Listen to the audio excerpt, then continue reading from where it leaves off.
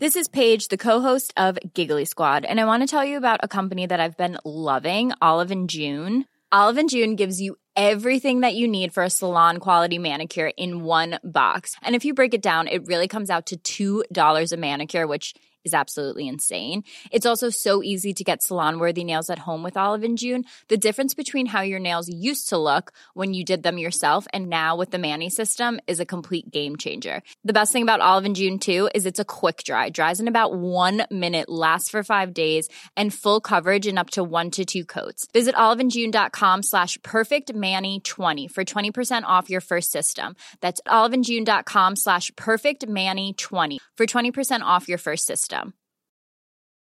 Ryan Reynolds here from Mint Mobile. With the price of just about everything going up during inflation, we thought we'd bring our prices down. So to help us, we brought in a reverse auctioneer, which is apparently a thing. Mint Mobile Unlimited Premium Wireless. How to get 30, 30, bit to get 30, bit to get 20, 20, 20, bit to get 20, 20, bit to get 15, 15, 15, 15, just $15 a month? Sold! Give it a try at mintmobile.com/switch. $45 up front for 3 months plus taxes and fees. Promo rate for new customers for limited time. Unlimited more than 40 gigabytes per month. Slows full terms at mintmobile.com. There's never been a faster or easier way to start your weight loss journey than with PlushCare. PlushCare accepts most insurance plans and gives you online access to board-certified physicians who can prescribe FDA-approved weight loss medications like Wegovy and Zepbound for those who qualify. Take charge of your health and speak with a board-certified physician about a weight loss plan that's right for you. Get started today at plushcare.com/weight-loss. That's plushcare.com/weight-loss. plushcare.com/weight-loss.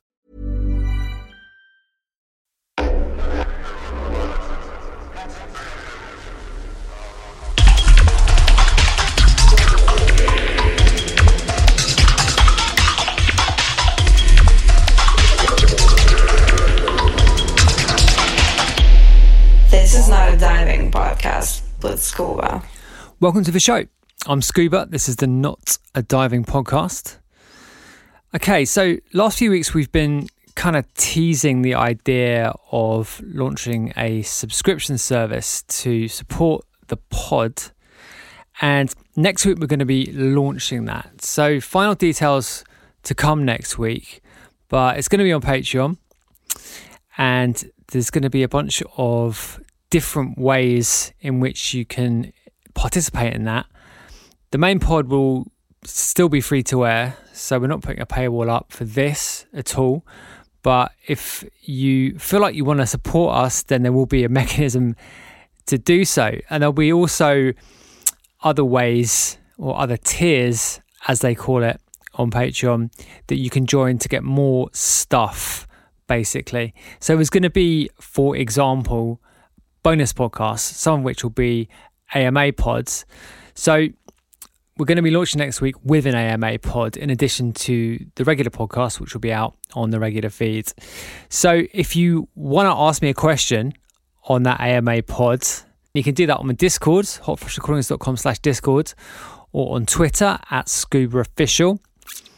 Or I guess you could do it on Instagram as well. That's also @ScubaOfficial. We'll do it on the post that supports this episode. But probably Twitter or the Discord is going to be the best way of doing that. So yeah, hold tight for next week. We're making the basic tier as cheap as possible because I don't want to be gouging here. But I mean, it does cost me money to put it on every week to get this content together, and we want to have some budget to help grow it too. So that's the motivation for doing a subscription thing. And yeah, it would mean a lot to me if you got involved with it to the extent that you can. Obviously, don't put yourself out too much financially. I don't want you to be going broke as a result of this. But yeah, we are doing this starting next week. So yeah, keep your eyes out for that. Anyway, on the show this week, we have one of my favorite producers. It's Levon Vincent. He is a Berlin resident, but definitely from New York City, although as we find out, he actually grew up in Newark, just over in New Jersey. But yeah, he's someone who has been an inspiration to me for a long time, production-wise, and he's also an interesting guy, generally speaking. He's been through a few things over the years which will indicate that he's an interesting guy, but it was great to catch up with him in a really detailed way on the show this week. And we touch loads of different topics, including quite a lot on the New York club scene of the 1990s, which is a topic that we're going to be discussing a bit more in subsequent episodes over the next few weeks. So, yeah, I display my total lack of knowledge on this podcast. I mix up the Sound Factory and the Tunnel at one stage and call it the Sound Tunnel, which is, when I was listening back, I was like, wow, you are really dumb. But instead of going and editing it, I'm just flagging it up here. So when I say that, just be aware that I am aware that I am dumb. Anyway, Levon is super knowledgeable on that topic because he was a DJ playing out regularly in the mid-90s. He played at Limelight a lot and various other venues. So he knows his shit as far as that's concerned. So it's great to be able to pick his brain on it. And just New York, generally speaking, in the 80s and 90s, which was a very different place to how it is now. So yeah, I think we'll just dive in, I reckon, at this point. Just before we do that, leave us a review or a rating, or if you're listening to this, hit that 5-star button. Already mentioned the Discord, hotfreshrecordings.com/Discord, and follow the Spotify playlist. Link in the show notes, whole bunch of Levon Vincent classics in there this week, to the extent that they are on Spotify, and he has recently put some music up on Spotify. Otherwise, he was pretty much straight Bandcamp guy, certainly as far as digital is concerned. But yeah, anyway, without further delay, here is Levon Vincent.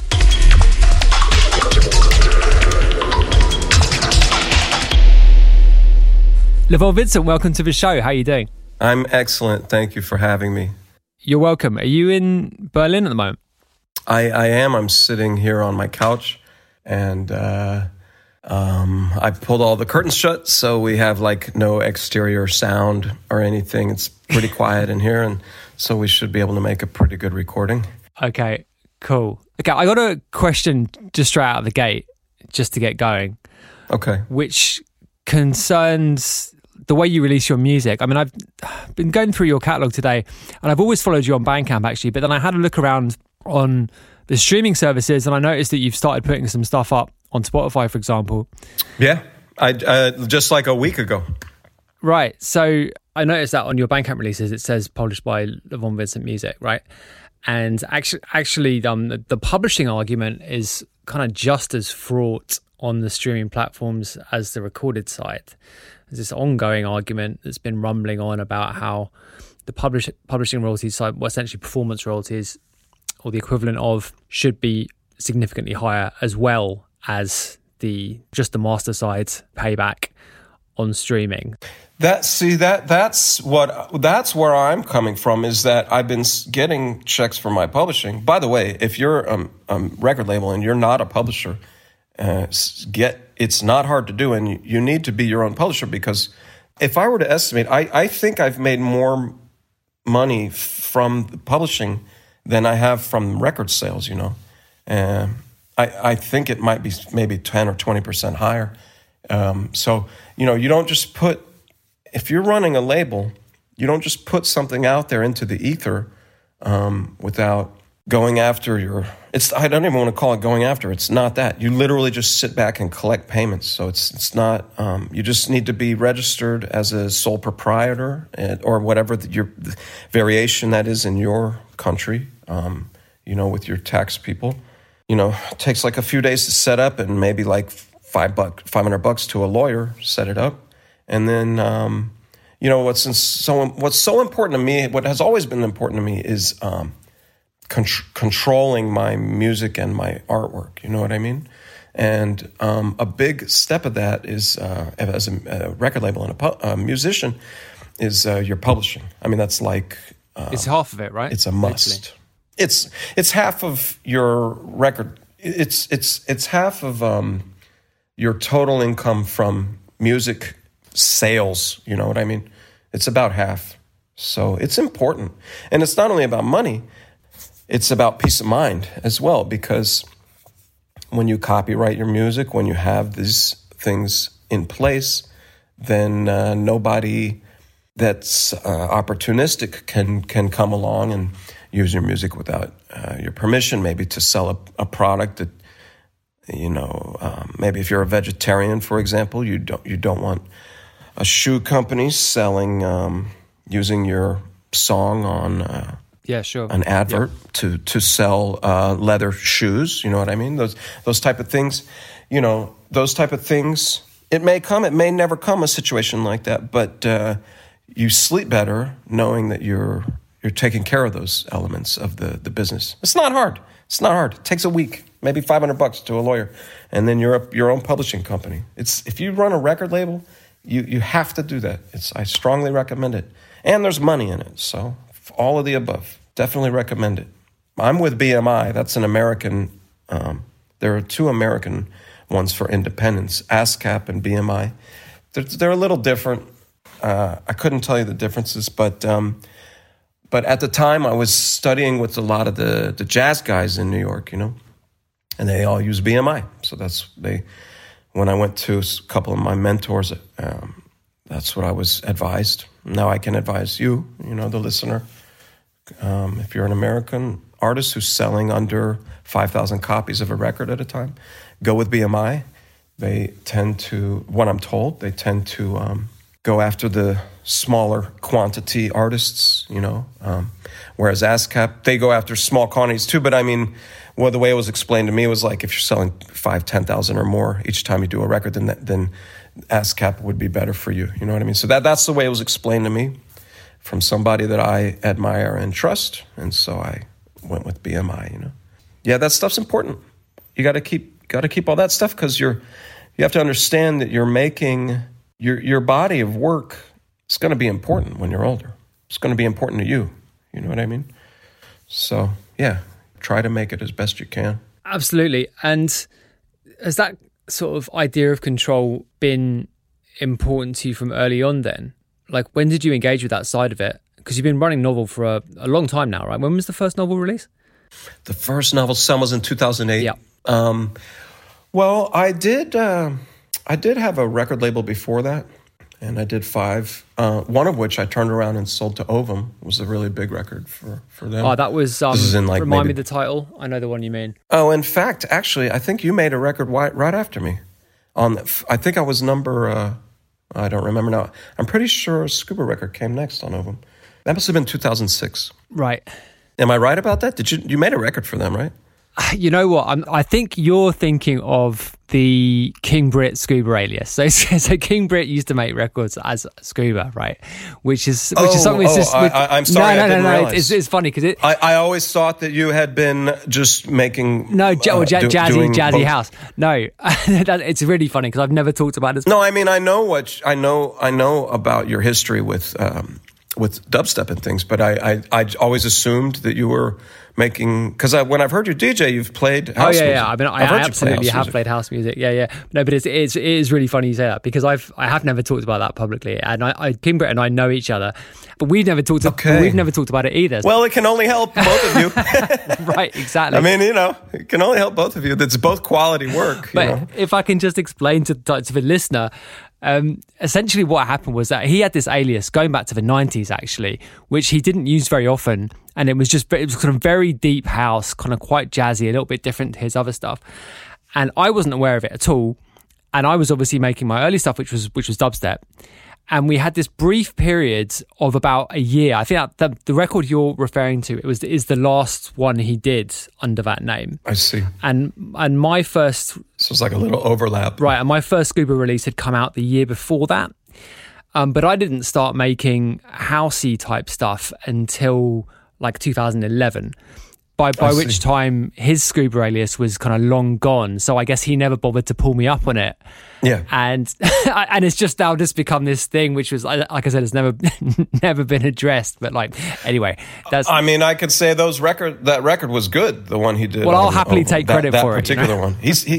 Yeah. Well, I mean, I don't know about taking credit, but, it spreads the Scuba name. You know what I mean? You can't help it overlap sometimes. I just released a record called Silent Cities, you know? Right. And I went to Bleep to see if they had it in stock, you know? I was going to the record shops after I sent the cassettes out to see if they made it there yet. So I type in Silent Cities. And someone else made a record called Silent Cities a year ago, you know? So So, and to me, it was an original name. Of course, it came out of my brain, but you just can't help but overlap sometimes. And so I kind of was like, shit, but what can you do? You know what I mean? Because you have to just keep moving. You have to keep it moving. You can't. Right. Aside from like a Google search these days, to maybe make sure something like that doesn't happen. Otherwise, how can you possibly anticipate that? You know what I mean? So yeah, totally. Yeah, but I mean, just the volume of stuff that comes out now means there's going to be overlaps in titles. But I mean, with tune titles, certainly, I'll tell you, with King Britt, there could be way worse dudes to get confused with because he's super big talent. You know what I mean? So I mean, and at least you're being. If you ever did get confused, it's like with a good record. You know what I mean? Not like. Because it could go the other way and be like, slop. You know what I mean? Right. But at least that. But anyway, go back to my question, which was you were just about to talk about your label prior to Novel. So what was that called? More Music New York. Right. Yeah. Oh no, I'm sorry. More Records New York. More Records New York. That label, I had some success with it. I learned a lot too. And I set up my publisher for that label. So that's how long I've been doing it, I also, that label wasn't successful either. And in fact, when Novel Sound started, we ground up the first Novel Sounds are pressed on the ground up More records. Oh, really? Wow.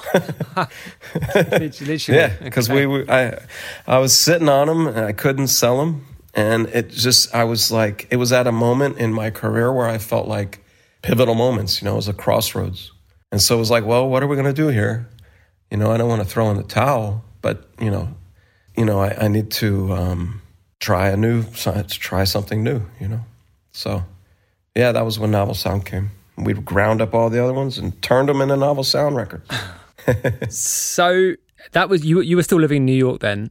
I believe you moved to Berlin in 2010. Yeah. Is that right? Yeah, that sounds about right. So, but I'm interested in talking about your kind of formative period in New York, because one of the things we've been doing on the show is kind of talking about the history of scenes, and particularly scenes in that kind of 90s period. Yeah. Without wanting to get too sort of nostalgic about it, but just trying to kind of get down people's direct experiences of those scenes. And obviously New York was a super pivotal place to be in that period. Yeah. So, and I know you were DJing a lot, right, in the 90s, which I didn't know until today when I read a bunch of interviews with you. So tell me about it. Well, I had local success. I never had played outside of the city, but I did have local success. But that was pre-Giuliani. You know about Giuliani, what he did to the city? So this is something else that I learned today in reading interviews with you. So yeah, I absolutely want to hear about this. But tell me about your successful period before Giuliani fucked it up for everyone.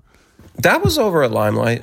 I was playing at Limelight. I played at the Shelter a couple of times. These are the clubs. Yeah, This is like the clubs. You know what I mean? So I was getting my foot in the door there, opening up. A couple times at Shelter, I played like some peak time. You know what I mean? Packed room. At Limelight, they had me over there opening. So that would mean like back then I was like 10 to 12. You know what I mean? And both of those clubs and those experiences for me were like very, very informative, and also just totally got me hooked. You know what I mean? There was never going to be any turning back after I actually got on the decks. You know what I mean? There was a guy his name was Arthur Weinstein. He passed away, but he used to own a club called The World, and he did the lights over at the Limelight. And a DJ Prozac, Zach, who was like a completely unsung and totally underrated hero from the 90s techno scene in New York. This is like late 90s, not like when we were dressed up like Sesame Street characters, like going to rave parties in like 92. You know what I mean? Like, stuffed animals hanging off our backpacks and stuff. But in like 94, 95. I mean, Zach was there for that, but when he was really a very big influence on the New York techno scene and globally was when he was involved with a label from Munich, Disco B. It was called Disco B, and he was involved with those guys.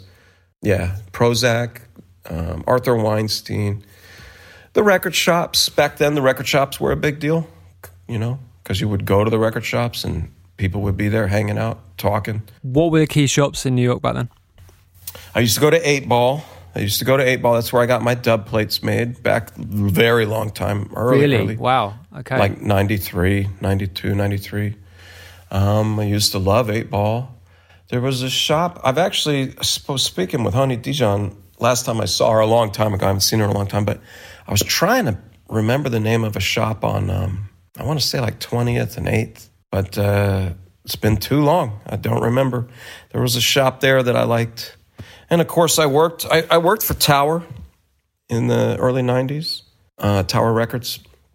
And I also worked for Kim's, Kim's was a great shop for me about learning about the business, the business of independent artists. Actually, you want to know something? You asked me about my first label, and what you were really asking me was about where I got the idea for Control, or why that became important to me. And actually, I learned all of that from working at Kim's Underground, which was a shop on Bleecker Street that was open probably until 94 or 95. And my time working there was where I spoke to enough independent artists. I mean, you know, one thing in New York, the thing about New York, the reason, I don't know if all cities are like this, as special as every city is that I've been to, but the one thing in New York is that everybody that you meet, whatever shitty job they're doing, they're really good at something in the arts or in industry or whatever it is they're doing.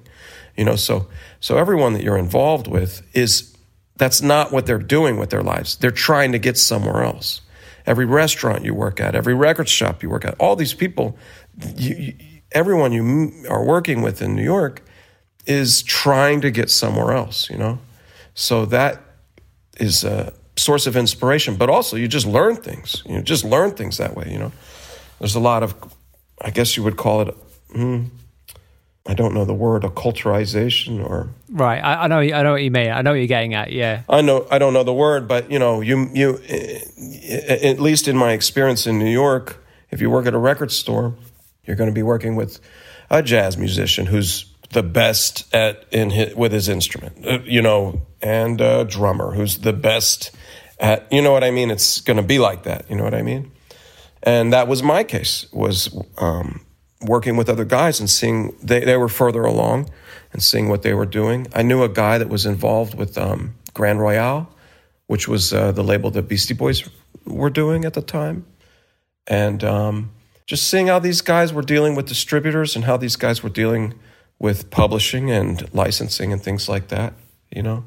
It was just kind of mimicking what I saw. I saw what was important to other guys doing independent things, you know. I also had a couple back then, I also would do things like try to go to Nemesis or Watts, the distributors at the time. I would help out guys like just carry boxes, you know what I mean?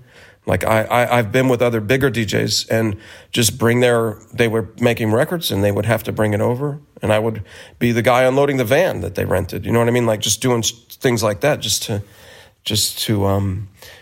you know, you're not going to get anywhere unless you have to just get out there and do it. You know what I mean? Yeah, it's just to be involved in any way, right? It's just immersing yourself. Yeah, you just have to learn. I mean, you got to do the grunt work. You know what I'm saying? You got to, you know what I mean? Or maybe you get lucky and find a higher position to start out. But most people, when they start out, you have to just do anything you can. You know what I mean? So I did all that stuff. You know what I mean? And I saw how they did it, and I saw the troubles they were having. You know what I mean? So, you know, I've seen instances where guys didn't get paid properly. You know what I mean? Or a distributor that owed them 6 months or 6 releases worth of back pay would have folded. You know what I mean? Let me interrupt you there and say that this podcast has been just a catalogue of those stories.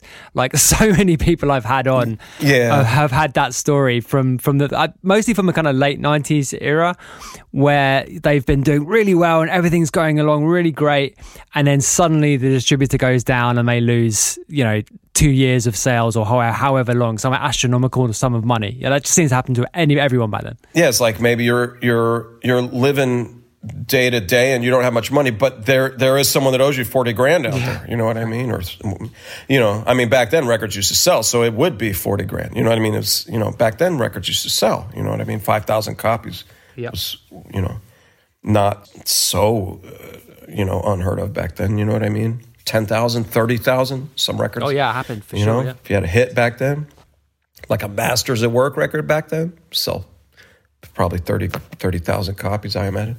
But yeah, I saw a lot of that stuff happen, and I'm happy to say that I've in my career not had those experiences. I don't have really any complaints, and I don't have any tragic things to talk about. I've been able to maintain. I've done the impossible. Actually, I am an independent artist who has survived independently for over a decade and made, 50 records. So it's yeah, you're doing something right, definitely. I have almost no complaints. You know what I mean? Let me ask you though, slightly more specifically. First of all, that period that you were working at Kim's that you said was so pivotal. Like, when was that? And also, I also want to go back a little bit further and just ask you about what your route directly into music was. But maybe you can, if you think it's more useful to go back to the start first. But tell me about this. I think that was 1994 or maybe 1993. Got it. So what was your route into music in the first place? We had a piano when I was born. I was playing piano. I used to bang on it with my fists. You know what I mean, as a baby. And I think I've told this story before. But I do remember my uncle played. He was a pianist, and I already loved playing piano as a baby. But what I would do is bang on it. You know what I mean? And I loved it. You know what I mean? But I remember when he was visiting once, and he spread my fingers out and to play. It was C major, and that was so like a sky hole in the sky opening. You know what I mean? It just was like it was like an amazing moment that I still remember from being a baby, where this piano went from being a toy to this thing was magical. You know what I mean? It was. I don't know how else to describe it. It just was beyond an eye-opener, for a very young child, you know what I mean? And I've been hooked on music ever since. I mean, that was really when and then the DJing comes from my parents, because my mother and father both had milk crates with their record collections, and you weren't allowed to mix them up, and they were very serious about it, and I used to love going through them and playing them, and they got me my own record player when I was younger by Fisher-Price. So I used to play their records. I loved that. I definitely loved that. And that never stopped. I mean, because back then I used to pick based on the artwork. You know what I mean? And that's not so different from DJing with records, when you may not remember the name of a track, but you're in the moment, and you're I need that blue one with the yellow writing on it, Yeah, so. Yeah, so true. Yeah. And I played trumpet in school orchestra. Love trumpet players. Miles and Chet Baker. Miles Davis, of course. So all that stuff was laid out for me. It was already there. It's kid going to candy. All I was doing was just it was there. You know what I mean? So I feel very lucky about that. And like I said, I got into I got into DJing by going and hassling people and asking 1,000 questions. Everybody knew me in New York. All the record stores knew me at that age, because I was very young. I was a very young kid.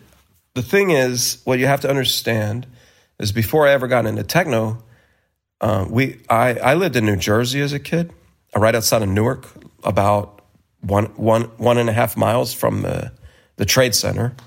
And the bus to New York, to Port Authority, stopped on my street in front of my house. So I was like 10 the first time I did that on my own, you know? Wow, really? Yeah, I had done it with my parents already, and I knew how to do it. I mean, it's like literally you just get on the bus and it ends at Port Authority, you know? So I got a taste for the city at a very early age, and it melded perfectly with... My parents never knew that, by the way. Okay, right. Even late. Like, I did that for years, like snuck into New York at like 10 and 11 years old. You know, that gave me like... That's how I got addicted to the city. You know what I mean? And I used to look at you could see the Trade Center every day on the way to school, you know, and on the way home in the bus, on the school bus. You know what I mean? So it's like always just calling to me. And when I first got addicted to the city was skateboarding. That's like what I would go into the city and do. But by the time I was like, I don't know, I don't remember, like 17 or 18, and was really serious about records, I was already, I knew all the record store, I knew them all, you know what I mean? I was already there asking a million questions and all of that. So it wasn't that hard a transition for me because people knew that I had the passion and the dedication already, and they wanted to see me. So when I wanted to get a record store and a record job, it was easy. They already knew me. You know, it was like... Let me ask you a question at this point. Like, what were the records that you were buying, like before you even thought about working at one of these stores? Like, what were you buying? What were you into? When I was really heavy into skateboarding, Public Enemy was my favorite. And that's not only me, everybody. Back then, the company was called Shut. Shut Skates was kind of like Supreme is today. You know what I mean? It was like the East Coast style, which is like hip hop and skateboarding and street skateboarding. You know what I mean? So that company Shut, I had a couple of friends that were sponsored by them, and that was. But more than that, it was like a status thing, and it was just exciting to be around. You know what I mean? To be around those guys and to be around that, you know. And so Public Enemy, of course, the Beasties. I love the Beastie Boys, always have. And Run DMC. Love Run DMC. LL Cool J. I loved that. Cannot Survive Without My Radio. I had that record. And Tommy Boy. This is all before house music, though. This is like when I was a kid, like a kid, you know what I mean? Sure. Like 10, you know what I mean? That's when these records were big. Streetwise, a label. You know, what's funny is there's one record called Summertime by Nocera. You know that record? I don't actually, no. It's like an old freestyle record. I guess. Oh, maybe I do actually. Maybe I do. I mean, I've got so much old freestyle that Summertime rings a bell. Summertime, yeah, take me. Well, that's one record that I loved because I knew that it was like, I knew it was sung like the tuning wasn't great. You know what I mean? Like as a trumpet player, or as a, you know, like I knew that it was like the tuning was weird on it, but it was glorious. You know, I loved the way it was. And come to find out years later, it was, I didn't know this at the time, but Arthur Russell ran Sleeping Bag. Oh, right. I didn't know that. And Sleeping Bag put out the Mantronics records too, which I loved. Mantronics. That's like, have you ever heard of Bassline by Mantronics? Yeah. That's the first time I ever heard of 303. Right. Was in the Bassline. It was for me as well, actually, when I think about it. Boom. Yeah, that's the first 303. But that's someone actually took the time to program that like a bass line. You know what I mean? It doesn't sound like squiggly acid. It sounded like, you know. Yeah, it's not just like on the 16s, right? It was like a melodic, don't,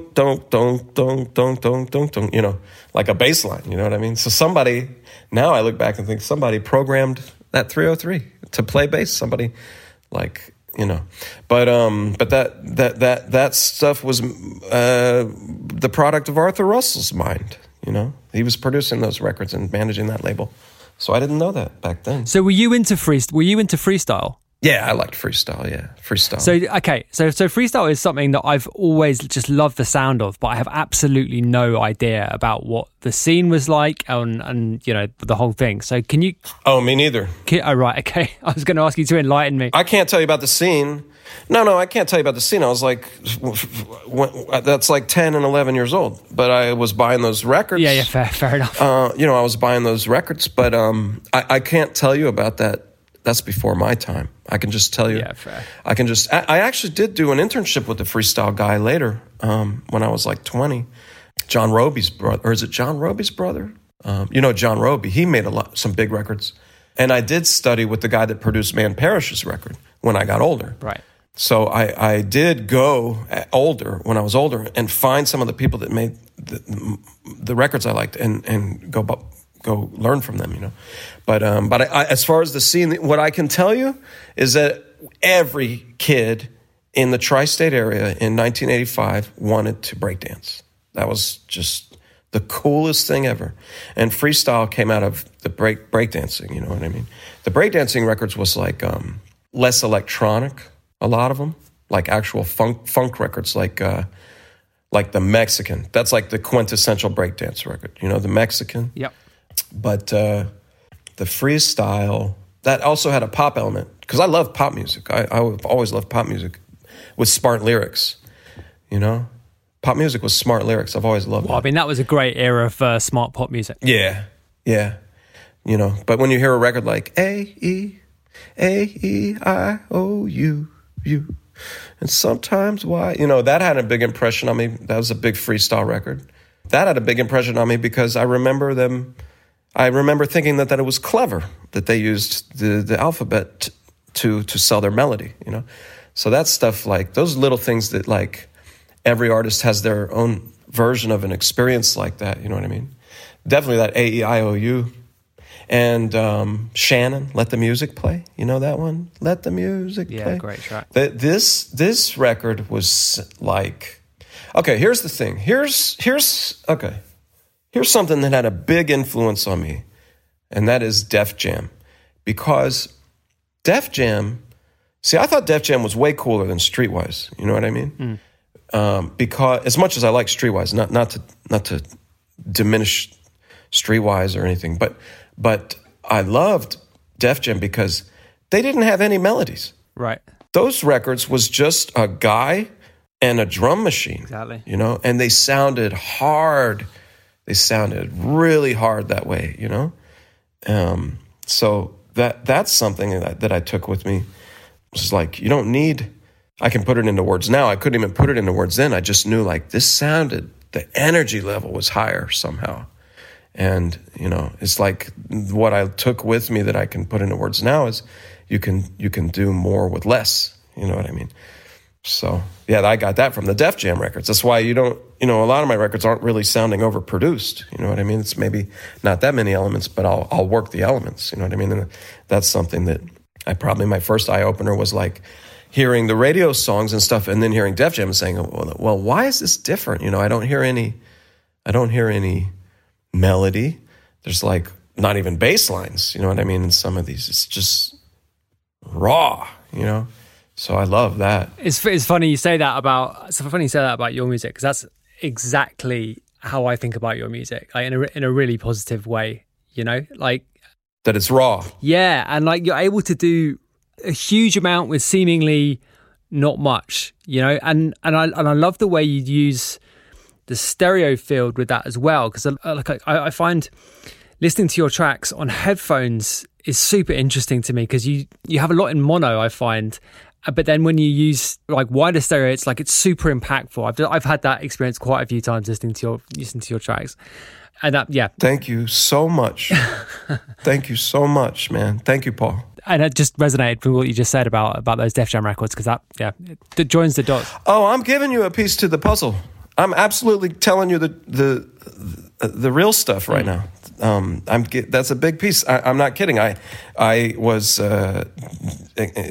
really influenced by that era of hip hop, you know. So the rawness of it, I loved it. Public Enemy 2, that was a couple years later, but Public Enemy 2. When I first heard that it's like a teacup sound in, Rebel Without a Pause. Yep. You know what I'm talking about? The teacup sound. It's actually like a sample of one of James Brown. James Brown had a label called People Records, and it's a sample of like, it's probably Fred Wesley or one of the people from one of the bands from the People roster.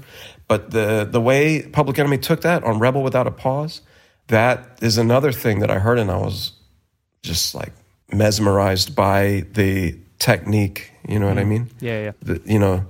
And my mother's taste then was she liked the Smiths, Sinead O'Connor, right, Robin Hitchcock and the Egyptians, Sonic Youth. I don't know what else. I don't know. Susie and the Banshees. She used to play all that stuff in the car on the way to school and stuff like that. You know what I mean? So I like a lot of that stuff too. She taught me. We used to take turns, and I could play some of mine, and she would play some of hers. You know what I mean? And that was what she was into at the time. She also had records, interestingly enough, she had some pretty cool records like the Bush Tetras,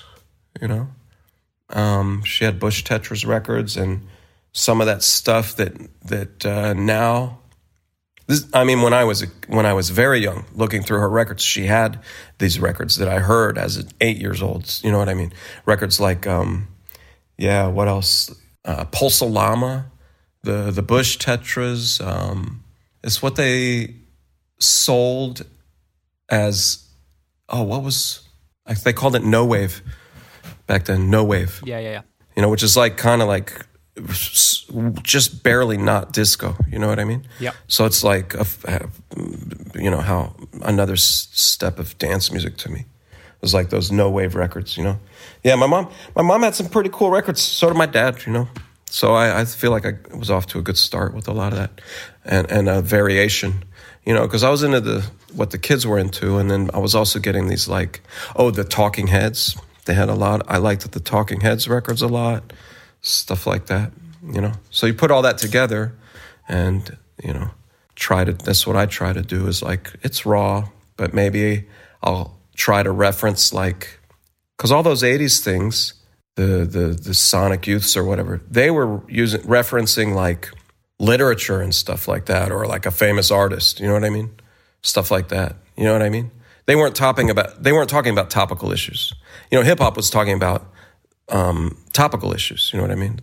Issues of the day. Yeah, I mean that era of hip hop was just pure politics, right? Yeah, but that other stuff was more poetic and somewhere if you put that together, that's why I like to do my own artwork on the records and stuff like that. You know what I mean? So if the music's raw, then maybe the record artwork will be like a painting I've made, or you know what I'm saying? And that's coming from the influence of my parents' records and what they were teaching me about, So try to put that all together. And then, what I am is just a working artist, So, but tell me how house eventually kind of came into this kind of melting pot of influences that you've just been describing when you were a kid, because as a DJ presumably you were playing at least house influenced stuff initially. So I started with house music. I wasn't DJing before that. I never DJ'd hip hop or anything like that. I was riding my skateboard listening to hip hop. Right. No, when I got into DJing, it was to play house music, and I got into house music from Jungle Brothers. I'll house you. I had the Jungle Brothers record. The Jungle Brothers was a hip hop group, Of course. And that's one of the ones that maybe really say, wow, And of course, the Todd Terry record, Can You Party? That Todd Terry record is the same as my uncle holding my hand open to play C major for the first time. Right. The first time I heard the Todd Terry record, that made me get so excited about the music and stuff. It was kind of a weird time, honestly, because it wasn't now you look back and the whole story, you know what I mean? But we didn't know the whole story, I mean, I knew that Todd Terry was making the records, and there was a DJ called Red Alert in New York that would occasionally play some kind of crossover things, and you could hear it on the radio, you know. But it was just sounded like 4 on the 4 freestyle. It just sounded like the next year of evolution of, you know, of what club music already was. You know what I mean? Street music, whatever you want to call it. You know. So it was already evolving. This is really interesting. So what year are we talking here now when you're thinking about that? Maybe 1988, 89, 80, maybe, 1989. Put it this way, Bat Dance by Prince was like the biggest record at the time. And that's when I heard, I remember going to see the movie Batman and hearing in the car, the Todd Terry record for the first time. Oh, wow. So whatever year that was. I don't know what year that was. It was 89. I remember it because I went to see it too. I was obsessed with that movie. Oh, really? And yeah. I'm a little bit younger than you, but not that much younger. So yeah, I absolutely remember this stuff. Yeah. Yeah, Bat Dance was like Bat Dance was the biggest song at the time. You know, it was a Prince record. You know, and that was dominated the radio and dominated everything else. So whatever year that was when I heard because we were going to see the Batman movie. Yeah. What I was going to interrupt you to say was we had a guy called Gerald on the show, and he was talking about this period, but in Manchester. So he was describing his experiences going to dance clubs, which I guess is the sort of British equivalent of that sort of breakdancing kind of thing, but not exactly the same, but the same kind of thing. Yeah. So you have this kind of culture which is completely dominated by guys doing crazy dances, essentially, when you kind of when you break it down. But then his description of it was there was almost like a kind of a hard shift into acid house. And what you've just described is a kind of much more of a kind of like evolutionary thing where things just kind of gradually melted into this kind of house scene. So is that a fair characterization? Yeah, in fact, we didn't even call it house music. We called it club music. Right. And back then you traded cassettes with other kids in school. You'd trade cassettes, you know. But we called it club music. So, you know, it wasn't even until after the fact. You know, those records is like Move Your Body, you know, like that. That's another one. Yeah. Yeah, but we had those on cassettes. Obviously, we were trading them at school, but we called it club music. So I guess every region's different, you know. But I didn't even hear it called house music, I don't think, until a couple years later, like by the time Frankie Knuckles was playing in New York. Right, it was okay. Called house music, obviously. Or if they were calling it house music, I didn't even hear that. But when we were trading those tapes and stuff, we called it club music, you know. And that stuff was so exciting. The other one was, okay, you got to understand, I'm 13 at the time. So, or was I? Yeah. 13, 14. French Kiss. Yeah.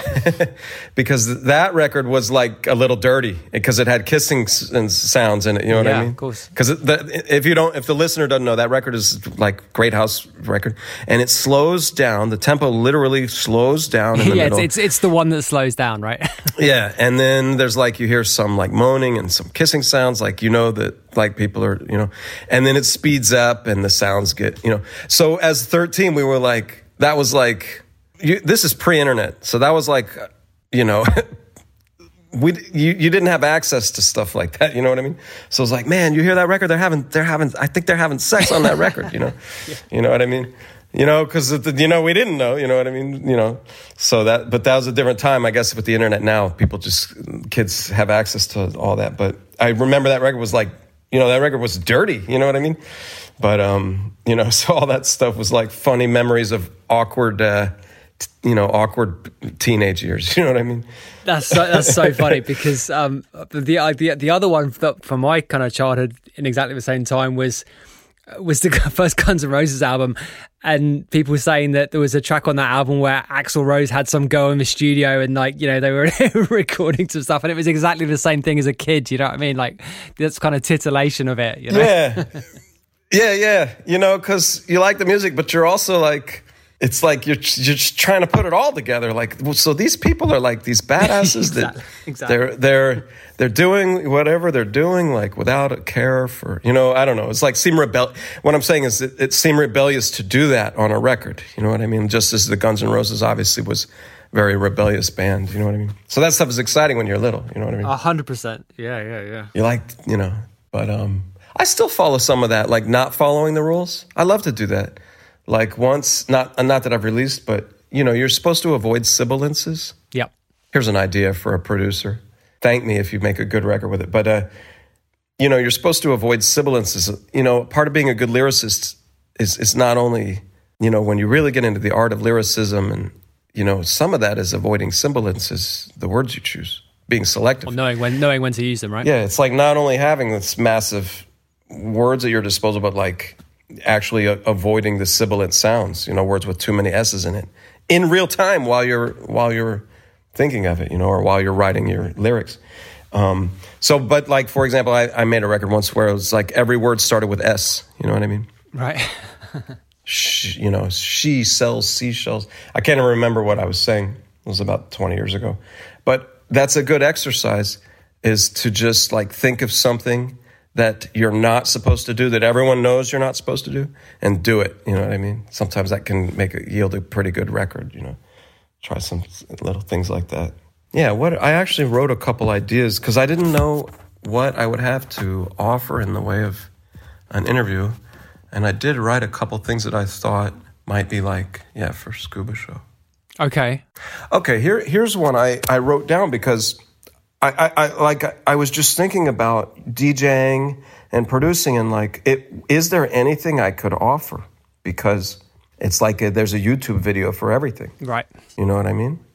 But I've never heard another person talk about how to tune a room when you do a sound check.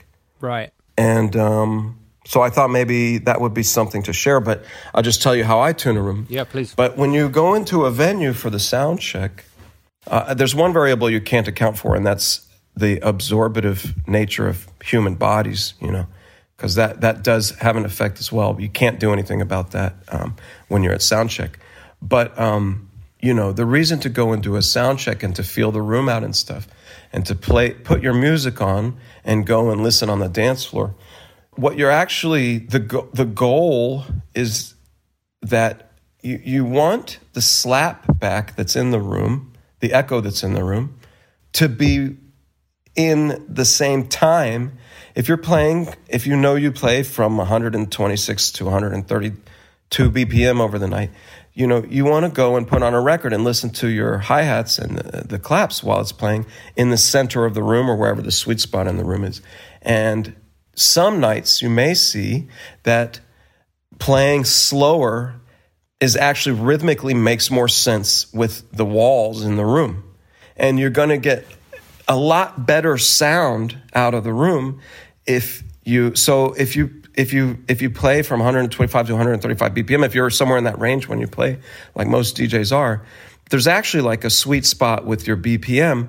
And the reason to go and tune a room at a sound check beforehand is so that you can figure this out, do this math, you know what I mean? Like make sure that the echo is in time with the records you're playing, So that was one idea of just like, I was just trying to think of. That's really interesting. I'd never even considered that before. Man, it sounds way better if you play in time with the room. It sounds better. Yeah, I mean, it completely makes sense when you put it like that. And it's obvious, in fact. I mean, there's a lot of things on YouTube about DJing. Like I looked about how to DJ and stuff. Like I was thinking, like, is there anything I could offer? I have never seen one video or anybody talking about how to tune a room. And that's what you're supposed to be doing when you tune a room, So. Well, I didn't know that, so thank you. Yeah, hopefully that helps some up-and-comers out there, you know what I mean? Or me as well. So, yeah, thank you. And what was the other thing you had? Oh, I got 3 of these. Okay, carry on. Okay, we were talking about the patronage system earlier, and I had an idea that I was kicking around, and that is that producers and DJs sell tracks to each other, but like for a couple grand, and you're the only one that gets to play it. You know what I mean? Ah, okay. It's like you know. Okay. Selling the rights, writing a song for a DJ and selling it to them for a fee, and they're the only one that gets to play it, you know. Would be nice to see the industry move this way, where a DJ that's making 6 figures or more, you know, the DJs that are up there making $300,000 and $500,000 a year, they buy tracks and the rights for their DJ sets exclusively, for their mix tapes exclusively, from producers, you know. So, okay, let me ask you then, because I was going to bring this up at the top when we're talking about distribution methods and distribution platforms.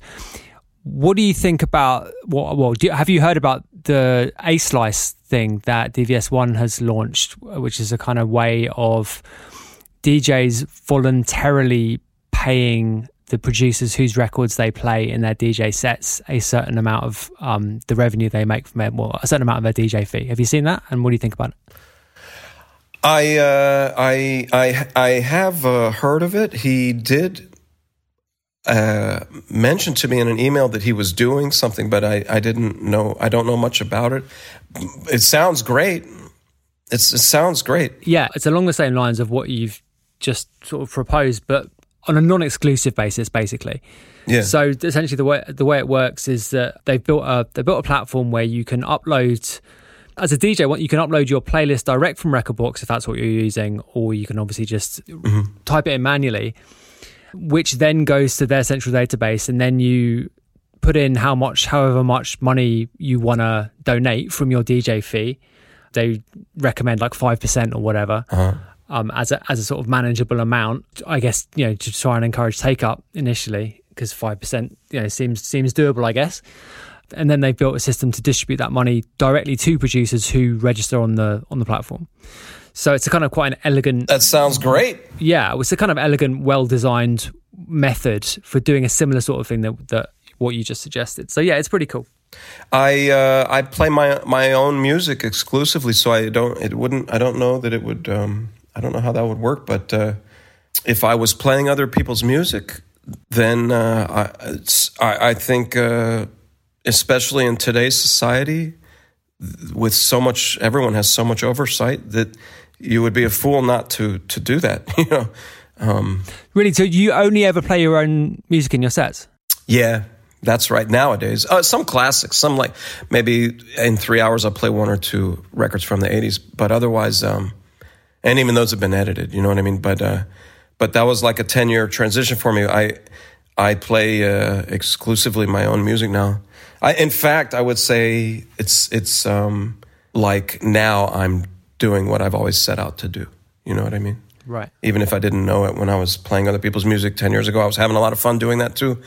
But it was like all steps to get to where that was all learning lessons. Even, you know, it was all to get to what I'm doing now, which is just playing my own music. It turns out, even maybe without me even specifically thinking that 10 years ago, that's what I love the most. You know what I mean? That's like where I feel the most. I feel like I'm really doing what I set out to do as a young person nowadays. You know what I mean? And that's playing my own stuff. You know, but you know, you can't do that until you build a catalog. You know, you got to make 50 records before you can play them. You know what I mean? So that's something that, like, you know, that means I've put in like 10,000 hours a couple times over. You know what I mean? Something. I don't know how to express that, but it means that I'm like, what I'm doing now is like you would call it master level, but it sounds like bragging, you know what I mean? But it just means like I've come into my own. That's how to put it, you know. I've come into my own. Yeah, I mean, it's just a accumulation of experience, right? As a DJ, I've come into my own, and it took about 20 or 30 years. But now I feel like what I do now is what I set out to do, you know. Yeah. So, but that's off the point. The point was that if I was playing other people's music and there was an option to donate some of my fee, I could see that working. Our DJs, there's like an honor system element there. Are DJs doing it, or? Yeah. There has been. I mean, I registered, and as a producer and as a DJ. So I've only played a couple of shows since I registered, but you know, you can see on the producer side, You can see who's playing your tracks, and I have been able to view, like, you know, a few occasions on that people have played my tunes out, which is really interesting in of itself. It's great getting that data. Do you know what I mean? You know, you see who the DJ is, where they played it, whatever, which is really great to just get that information. I mean, forget about the money. Like, it's just super useful to know, like, you know, what tunes are being played. And then, yeah, I would 100%. I will be using it 100% going forward on my DJ side. So yeah, it's just a great thing that he's done, and I'm fairly sure there's been pretty decent take up. I mean, obviously, when you're doing something like that and you're building it from the ground up, it's, you know, it's a hard slog getting people on board, but I think they are making progress with it. That's good to hear. That's quite an undertaking. Yeah, that's like, for sure. That's like savior of the industry type of stuff. Like that's pretty. You have to have a pretty big perspective to look at the problems and find a solution like that. That takes a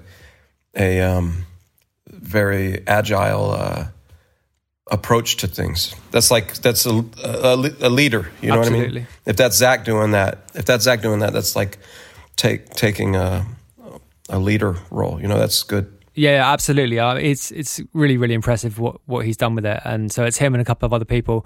And the platform they've built is, the software backend is really easy to use. It's really intuitive. Like, they've just taken down the barriers to entry on that side of it, which is essential, you know, in getting people on board. Yeah. So yeah, I couldn't recommend it highly enough, really, to any listener, and to you as well. Check it out. Yeah, absolutely. That takes a lot of vision. That's cool. So what was the third thing on your list? Let me look. Something else.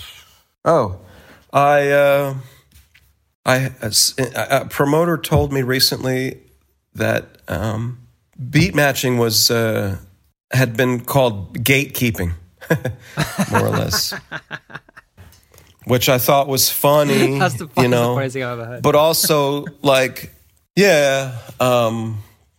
like to take the element out. But then I thought about it, and it's like, it's so cool that young people are like not letting anything stand in their way. You know what I mean? Like, sure.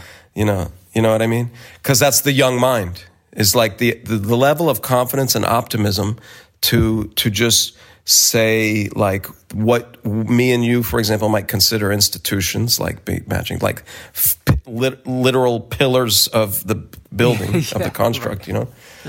To just be like, nah, we don't need that. But it's like using a calculator, right? To do long division, I suppose, is the way of looking at it. Yeah. You know, it's like, why would I do this bullshit kind of manual process when I can just hit a button? And yeah, exactly. Like you old fuckers. Yeah, you know exactly. What I mean? Yeah.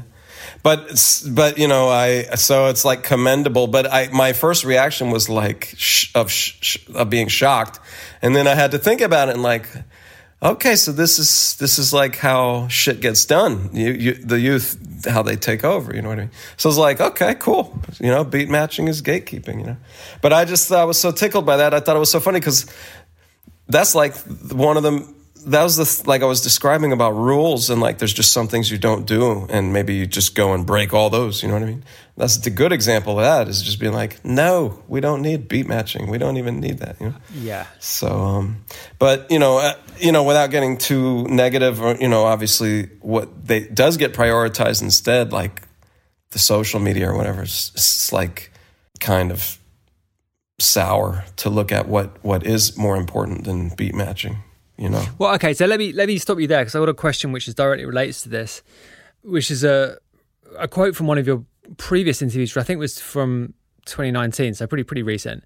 Well, the quote is, "If you survey the history of music, we are in one of the most innovative eras ever." Yeah. And I'm pretty sure you were referring to music tech in the studio when you said that. Yeah, it's amazing. Ableton and Logic, Pro Tools, all of these. Sure. But one of the effects of that kind of process of technical innovation has been like breaking down the barriers to entry for music making. So way more people. Yeah, that's what the CDJs are too. You know, it's like yeah, sure. Well, exactly. This is my question, right? So how do you rationalize that really positive effect in one sense of that innovation versus the other effect, which is this kind of avalanche of kind of good enough music, if you see what I mean? I am not really aware of the decline in quality of music or anything. I also don't keep up because my passions are in providing my own music for DJing at this point. So I'm unaware of that.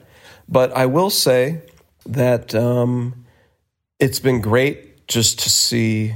It's inevitable. So, the gatekeeping aspect of like the turntables and stuff, there is a gatekeeping aspect there, but that's not really what I'm about. The more the merrier. I'm like I always say I'm a well-wisher. Like I wish people well. You know what I'm saying? Like I'm not really out here trying, except in self-defense occasionally. If in the business, sometimes people can be nasty. But I would never hate on someone. You know what I mean? I just would like to see everyone succeed. So I can't I can't speak on the decline of music or anything, but I can say that the crop of DJs that every 5 years there's a new crop of like the main exciting DJ, the one that get the press attention, I should say. Yeah. Like every 5 years there's a new cycle, and they're as good as ever. I mean, I was one of those too. A lot of my career is I had been doing it a long time before Resident Advisor came along, and they put me on the map. So, I had everyone gets their chance, I think, and I like what the young people are doing. The generation, like all the fast shit, you know what I mean? I like all that. I'm not playing it, but I like all, when I'm talking about the fast shit, the fast stuff in Berlin. Yeah, I know exactly what you're talking about. Yeah. It's like, Yep.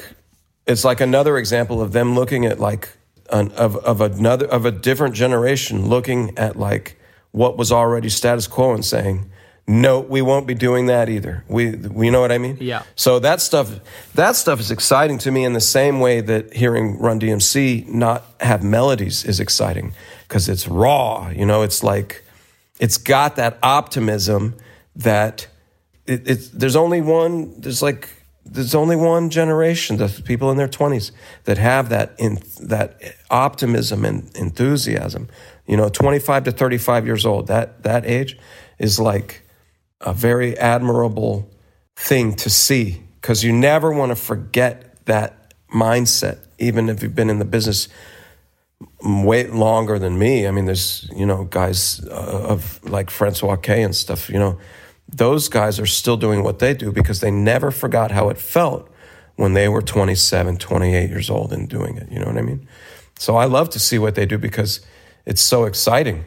Who else would think of that? The old guys aren't going to think like, well, take it, beat matching out of the equation, take the tempos out of put them out of control.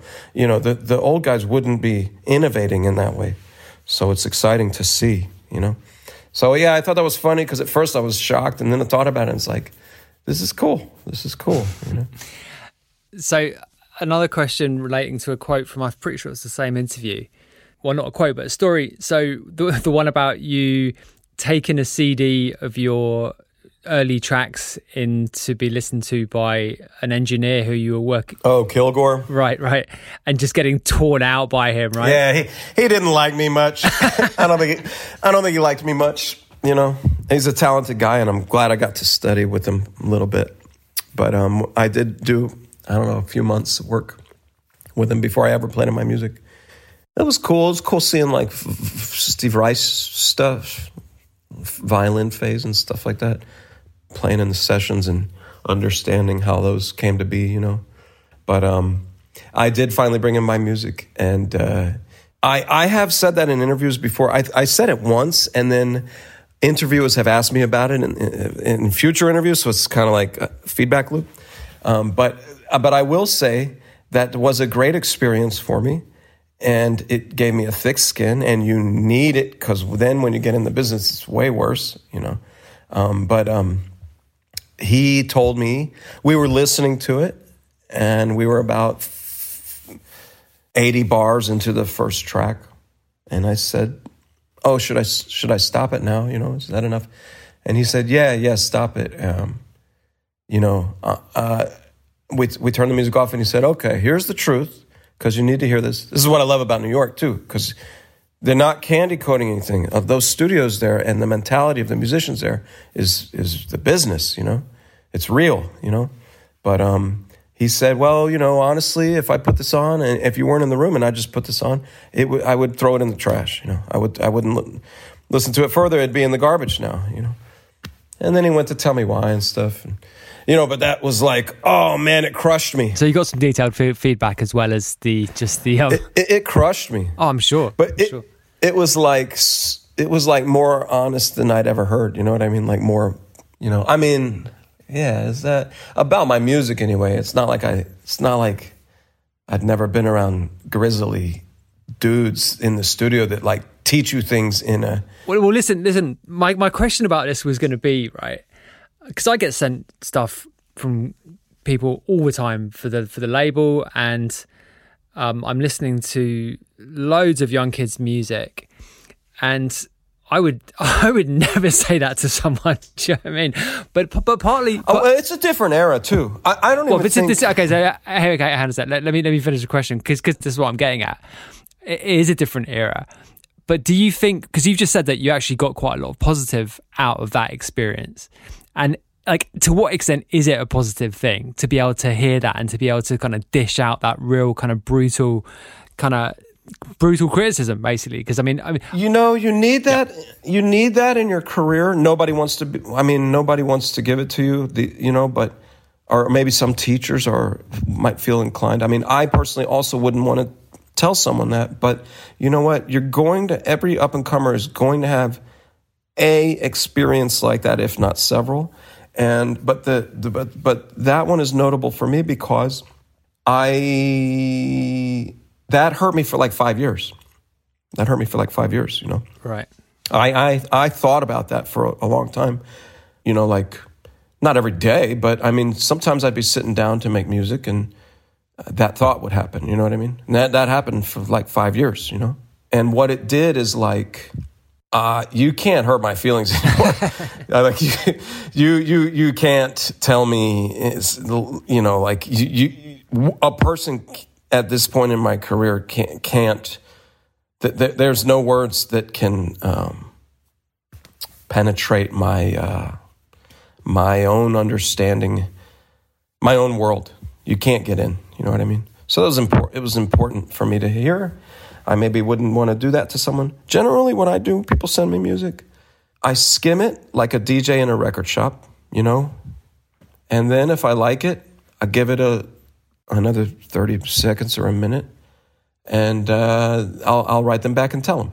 If I don't like it, then you're not going to hear from me. You know what I mean? So that's how I do it. I don't really dish out the critique. I mean, I don't think I've ever one time criticized anyone, you know? So what I do is a policy of silence. And then, you know, what I really enjoy doing is writing people and telling them, don't worry, man, you're going to do it. Don't worry, lady, you're going to do it. You know, you just have to stick with it. I do enjoy those, you know what I mean? Because that's like putting more positivity out there. But this is kind of in line with what you asked me about the record business and the industry in the 90s and actually just in reality from the 80s more, is that people were mean to each other. Right. Like that was part of life. You know what I mean? I don't think people are that mean anymore because quality of life is better. But, you know, there's still shitty people out there. But what I'm saying is like, it was dark. The 80s was dark. The beginning of the 90s. Put it this way, the murder record has never been higher in New York City than whatever years I was there. 91 was the peak, right? Yeah. Something like, you know, I mean, so that's the reality that, you know, this is the things like the crack epidemic, AIDS, murder, these things, you know, they have an effect on the way people treated each other.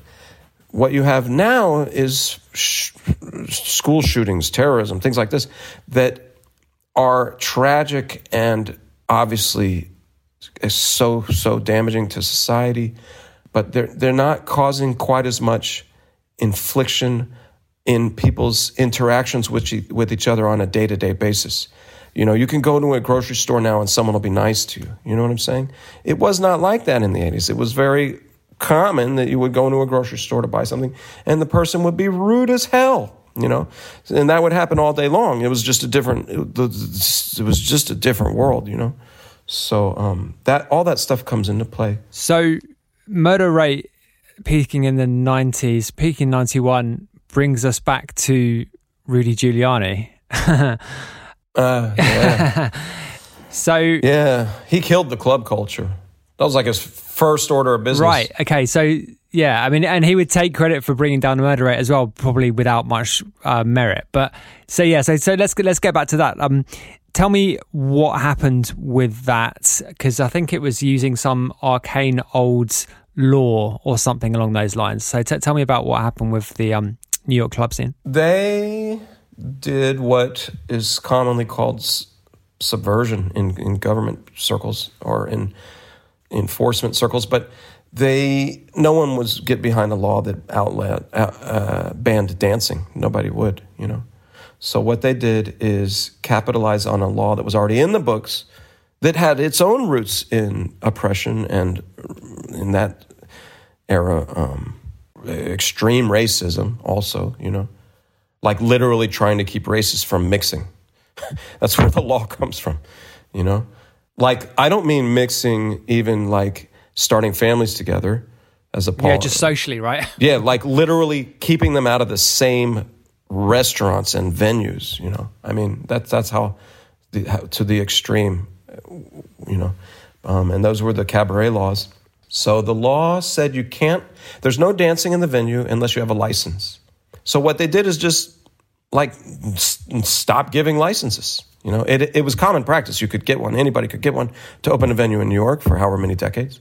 You know, just like you want to open a shoe store, you know, you just open one. You know what I mean? It's not like you need a friggin' shoe selling license, special shoe selling license, you know?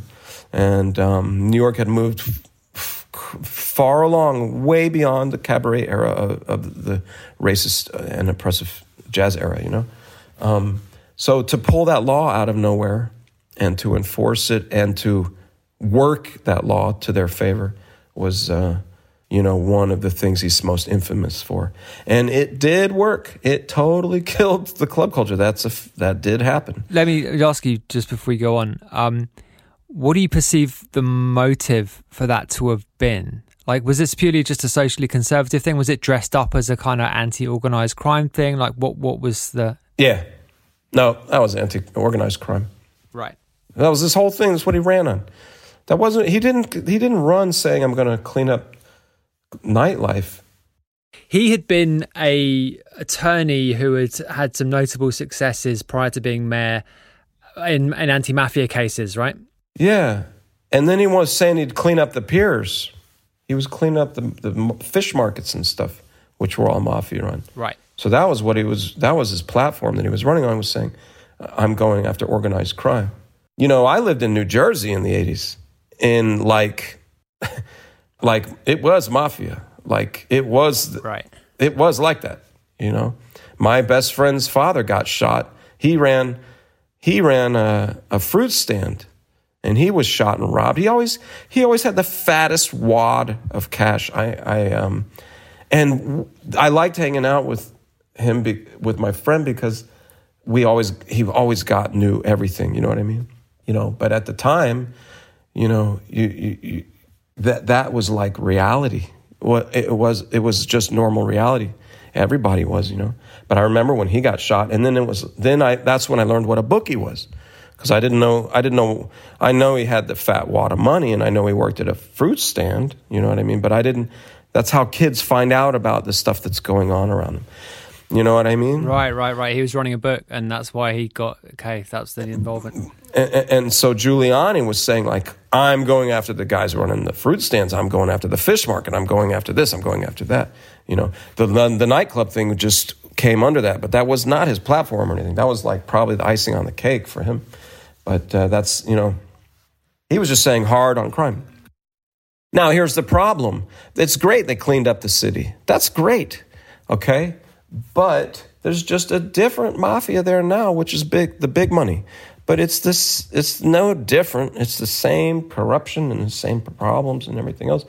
I mean, it may not be crack, but now you have, the city will always have its share of problems, Well, I mean, like the political corruption in New York State is just legendary, isn't it? It's some crazy amount of, like, the proportion of state legislators that have been sent to prison in New York State is just incredible, right? I remember reading about that. I don't know anything about that, but it sounds about right, Yeah. But I don't even think I've ever worked in a restaurant that paid that wasn't fudging the books. You know what I mean? It's part of the New York culture, and that comes out of the Prohibition era. But I will tell you about when Giuliani was closing up the clubs and all that. That actually, to be honest with you, the clubbing culture had already peaked. It was already going down. Right. The club kids stuff, that has already hit its peak. The rave stuff was already well done, So we're in the kind of mid late 90s now. Is this kind of where we are? The peak was 93. Yep. The peak was 92, 93. And then by 95, it was like pretty uncool in America. It wasn't like... Yeah. It wasn't, So I don't know when Giuliani was doing all that funny stuff. I think it was started in 94. It was after Dinkins. Maybe that was 90. Maybe that was 93. So maybe it had a bigger effect than I realized. But there was also a cultural shift of this isn't cool anymore. You know what I mean? So I don't even know if one caused the other or not. I don't know that if Giuliani was responsible for that or if he just was capitalistic and rode a wave. You know what I mean? Because the culture was already going that way. I do remember some notable clubs having, and New York was a lot harsher. That's what I was the overall thing I was trying to communicate to you about how its society was different. Because I had my own experience, actually. I was at, I think, the Roseland in 1993 at a rave party, and I got sick. And I went out into the alley to throw up, and the garbage man came, and he was like, "Hey, are you okay?" And when he got close, he hit me in the head with a pipe. Wow. And he took all my clothes. He left me there in long johns, and this isn't in February or January. Left me there in the alleyway, propped up against the wall in my long johns. You know what I mean? Wow. Jeez. And a t-shirt, and he took all my everything. And that was a garbage man working for the city. You understand? That was while he was on the job, like just as he was going about his job. You know what I mean? So that was a different era. But okay, I will tell you this. Okay, this is something that's really cool that I don't think people point out. But over the years, when that Giuliani stuff happened and when all the clubs couldn't dance, there was a club that, this is the dawn now, I think this is maybe 98, and there was a big revival of electro. Right. Mixed with like synth pop new 80s stuff. And there was a club in Lower Manhattan off Canal Street called, I think it was called Fun, or it may have been called Exit. I don't remember. But this was a very quintessential club. This is like where people like Fisher Spooner come from. Right. Peaches. This club couldn't get a cabaret license. And they organized the seating to say sit. This is on the dance floor of the club. It said sit. Massive dance floor, like, 50, 60 seats, like that spelled out the word sit. Right. And people, of course, still had the thirst for electronic music and for techno, So it's interesting, that electro era, because actually that came out of people finding a way to enjoy hearing electronic dance music loud and getting around the cabaret laws. And there would have been this scene that developed out of the early Doppler effect 7 inches, I to F's record, the Space Invaders one, Fisher Spooner came out of that, and they went on to be totally global and what they became. All of that stuff came from not being able to dance. So all that became music where the performance, you know, especially on the New York side, the performance aspect, because we have a history of performance art going back to the 80s, like, you know. So actually something great came out of that era because, you know, when you see I don't even know if they're together or what, but, you know, Fisher Spooner were doing these extravagant, costume-laden performance shows. Peaches became well known for having this incredible live show. That was people that came from not being able to dance in electronic music clubs. Right. You know what I mean? So it's just at least something interesting that was spawned from that. You know, that went on all through way past the Trade Center collapse, like way into like. I mean, I don't think clubs picked up a little bit during the minimal boom. You know, like when was the minimal boom? When was Cadenza Records so big? 2001 to 2005, I guess that sort of era, 2006 maybe. Yeah. Whenever Cadenza Records was big, they were just doing one after another of like incredible records. Clubbing got big again in New York. Right. But that was after like a 10-year thing where not only was it not possible, but it like kind of like nobody even thought it was cool. You know, like how people look at the disco era with warmth. They're like, you know, you read these editorials about how it was started by these disenfranchised people and, you know, it's kind of like heroic and stuff. Nobody was recognizing any aspect of that heritage in New York from the years of like you said, 95 to 2005. Like nobody cared. Right. I remember just reading about like Twilo, which I guess happened in that sort of era, but then Twilo was sort of seen as, well, hang on a sec. Maybe you can clarify this for me because I'm not quite sure in my mind. Like Sound Tunnel wasn't there, and then Twilo came out of Sound Tunnel. Is that right? Am I right? The sound system. Yeah, they used the same sound system, right? From one to the other. Is that correct? From Tunnel? Oh man. No, it's not from Tunnel. It's from... I'm really confused. Is it the Sound Factory? Sound Factory, that's it. Not the Sound Tunnel, yeah. It's the Sound Factory. Okay, so excuse my inaccurate. I went to Twilo. That was great. But let me just clarify. The reason that I knew about that was because of a Sasha and Digweed thing there, which was heavily written up in the UK press because it was like Sasha and Digweed go to New York and take over New York and all this bullshit. That was a big deal here too, though. Right, okay. I'm sorry, I'm not in New York now. I don't mean here now. I mean, that was a big deal in New York. The people would come out to hear Sasha. In fact, them and also Sven Väth would be the ones where like, because there's a thing in New York. I don't think it's that way anymore. I think there's a local scene now. In the 90s, when I was a local DJ, everyone would come out for you. You know what I mean? But that stopped happening. The only people for those Twilo years and stuff, except for Teneglia would pull people, but mostly that was like the start of like, oh, so-and-so's coming from Europe to play here. Right. It's the international guest culture. Yeah, it's like, oh, so-and-so from Ibiza, this guy plays in Ibiza, you're going to hear him at Twilo, you got to come for this. You know what I mean? That I think Sasha and Digweed may have been the first ones where like, and I think maybe Sven Väth deserves credit there too, where like people were not coming out to hear each other in New York back then, but they would come out to hear these international acts, which is obviously a big part of the culture now, is like to hear someone from another country do what you do. You know what I mean? So I think they were some of the first, you know, Sasha, Digweed. People would go out for those nights, definitely.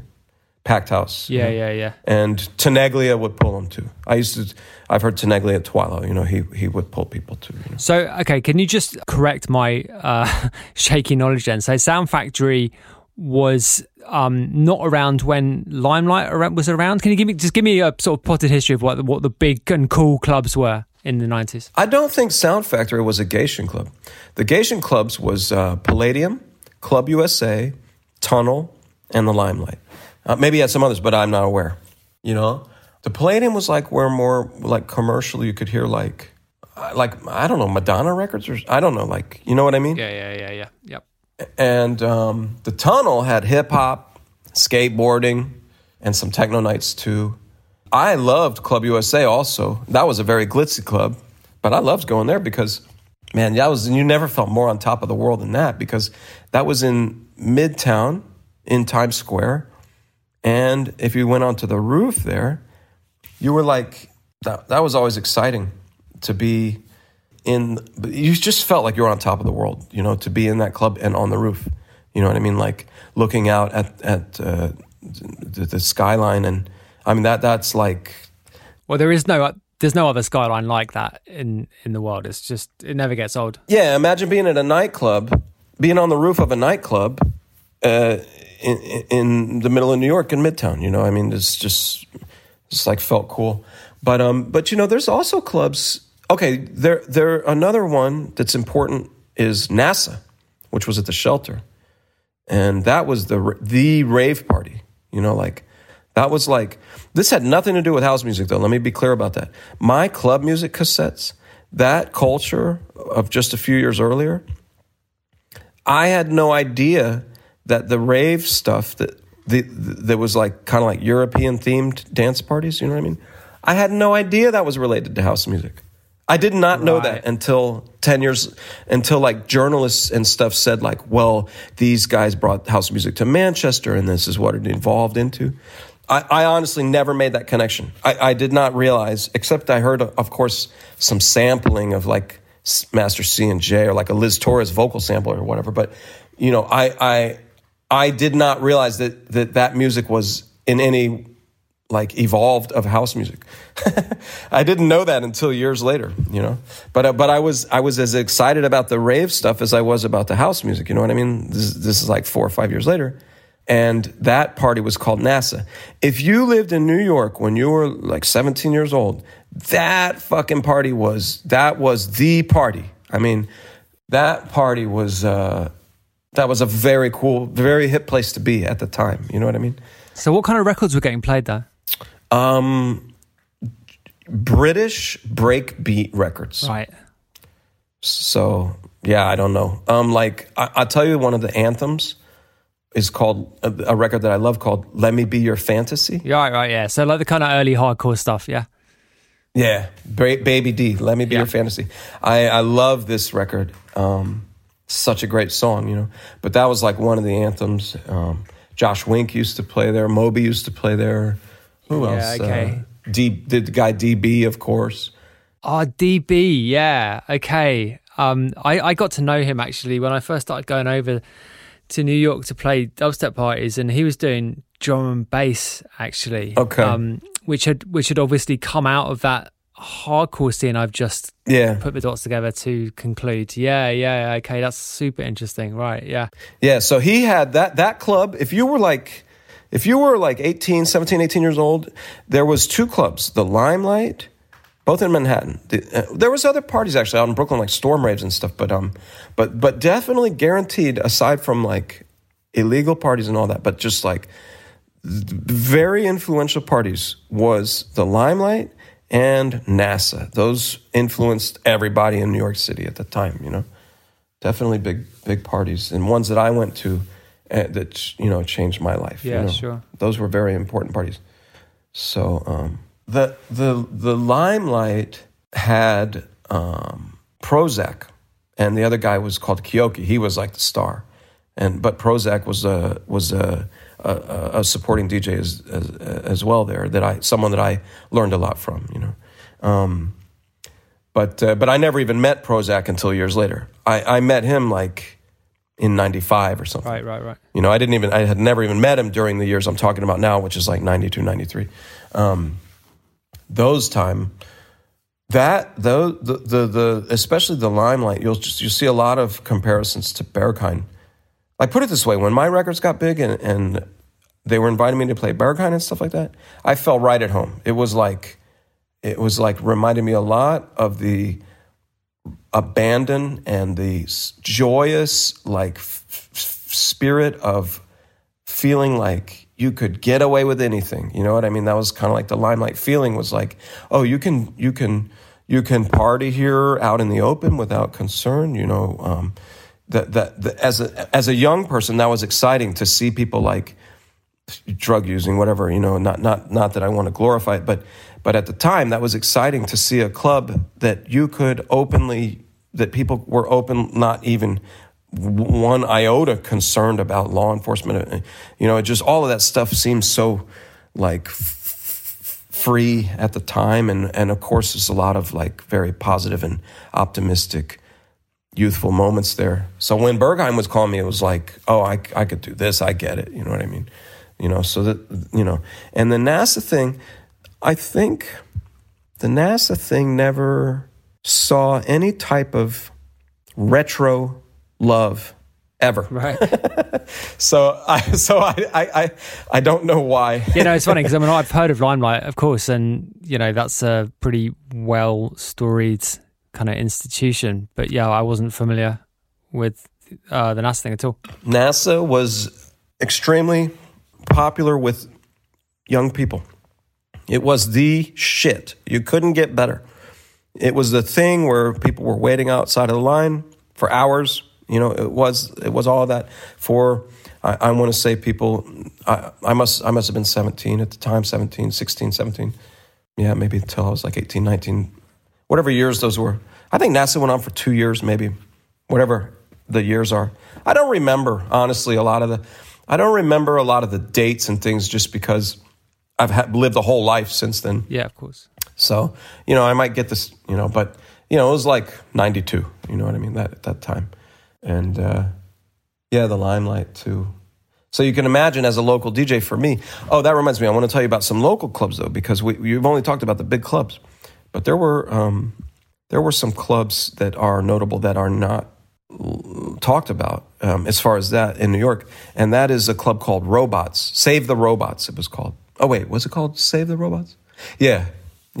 Save the Robots was the one in the 80s and the 90s. And that was like a cellar, like a little cellar club. And I spent a lot of time there, man. That was like a very exciting place too.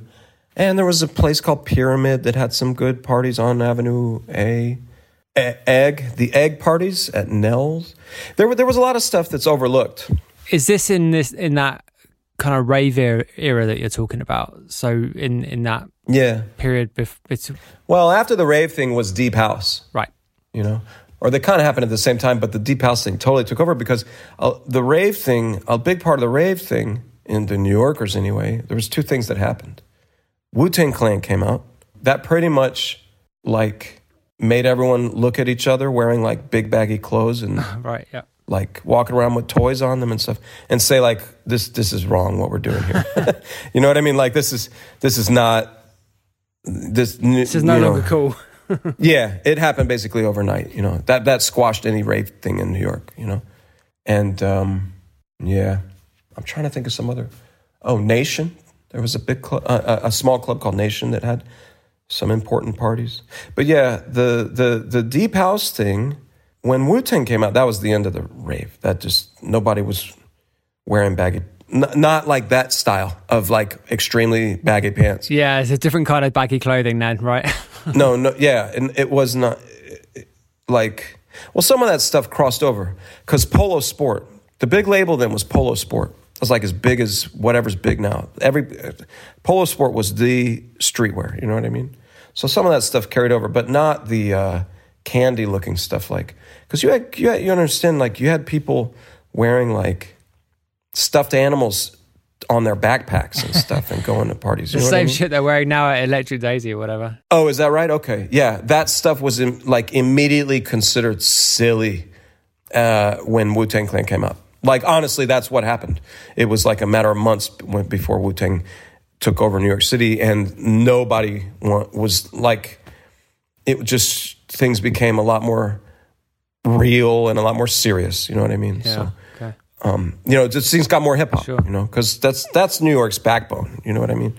So things just got more, it was like, it was a tangent, all the rave stuff, but then things got overnight more hip hop. You know what I mean? Yeah. So let me ask you about Berlin, because we've talked about New York for ages, but you mentioned the Berghain and the sort of similarities, certainly in sort of atmosphere, to some of those to the night New York clubs of the 80s. Yeah. So what I was going to ask you was, when I moved over, like, I wasn't like looking for anything in particular in terms of the club scene, but I was immediately struck by just how different it was compared to what London had become. So I had some experience of going out in London in the mid-90s when there was still some pretty wild stuff going on. Okay. And like the kind of the scene that I was confronted with in Berlin was sort of reminiscent of that thing that I had been introduced to when I first started going out as a kid, like 10 or 12 years earlier. So when did you first go to Berlin, and to what extent is it similar? Were there similarities? I mean, the first time I went to Berlin was to play Berghain. That was I want to say 2009. Yeah. And it's just been like an amazing, extremely wild, super fun ride ever since. It didn't stop, So you moved over pretty quick then afterwards? Yeah, I spent another year touring. At that time, I was playing every weekend, I mean. So it was like having to fly from New York to Europe every weekend. I did that for like a year, and then I just said, well, this isn't working, you know. I had an opportunity to take a sublet in Kreuzberg through someone involved with one of the record shops here. And when I moved in. I took it for 3 months. And when I moved in, like a few weeks later, he called me and said, actually, I've decided not to come back. So if you just want to live here, the place is yours. So it's like an incredible good fortune. So that's how that unfolded. And that really helped me in my career. If you're in America and you're trying to get your DJ career going, or South America or wherever, Thailand, wherever you are, I do recommend moving to Europe to get things to get to the work. The parties are great here. The people are great. They in my experience, they love the music. So it's definitely, if you're trying to do a DJ career, like get on over here. It's where you want to be. If you're trying to do this stuff. So yeah, I've loved it. I've loved it ever since I got here. I've set down some real roots now. Mm-hmm. It's kind of like my home. You know what I mean? My father passed away. My sister left when the Trade Center collapsed. Like September 12th, she left. Really? Wow. Because her dog whenever she was down there, and when everybody was running, like you see on the videos and stuff. I mean, we all have our own stories to tell about the Trade Center collapse, how it affected us. But her dog got hit by one of the cars, and it died that day. So she had the Trade Center, and the in the chaos of getting away, the dog died. That was it for her. She left. She moved out of New York the next day. And then my father stayed there until just right before the pandemic. He passed on. And then that was it. That was the end of my family in New York. That was who was in New York. So then, I lived there from 81 to 2009 with a couple stints here and there. Like I went to Alaska for 6 months. I went to Austin for a year or so.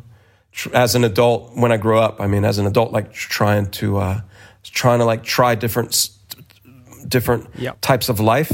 You know what I mean?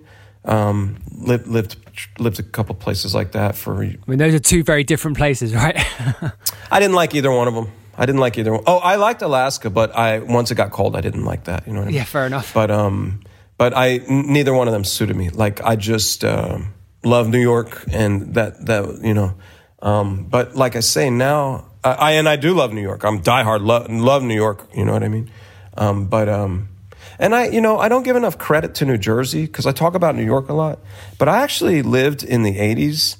Like, for example, I lived in the 80s in New Jersey. That's where I grew up. And it's got to be less than 2 miles from the Trade Center. That thing was right out the window all the time. I would have to look on a map. It's got to be couple miles from the Trade Center. Like a surrounding city. Newark is a surrounding. Newark is a city on the other side of the river, but it's just an extension of New York. But New Jersey, and my experiences taking the bus into Manhattan was so exciting as a youngster. But also, there was a skate rink in New Jersey that I went to every Friday for a year, one of my years, 4th grade or something, called Skate 22. And that's where I learned that. You asked me earlier about the freestyle scene. Well, that was a sector of it, definitely, because the Skate 22, the roller rink I went to, was like all about freestyle, and it had a wicked DJ booth. You know, that was like where I would first see DJing and like see it up close and stuff. And they would play hip hop and freestyle too, and club music like Blue Monday. I remember hearing that, you know, and being like, "What? This is so cool! This is so cool!" You know. And so New Jersey had a big impact on me too, because roller at the time, roller skating was a big deal. It was like where you go on the weekends as a youngster. So yeah, New Jersey too. I love all that. I love New York. I love New Jersey.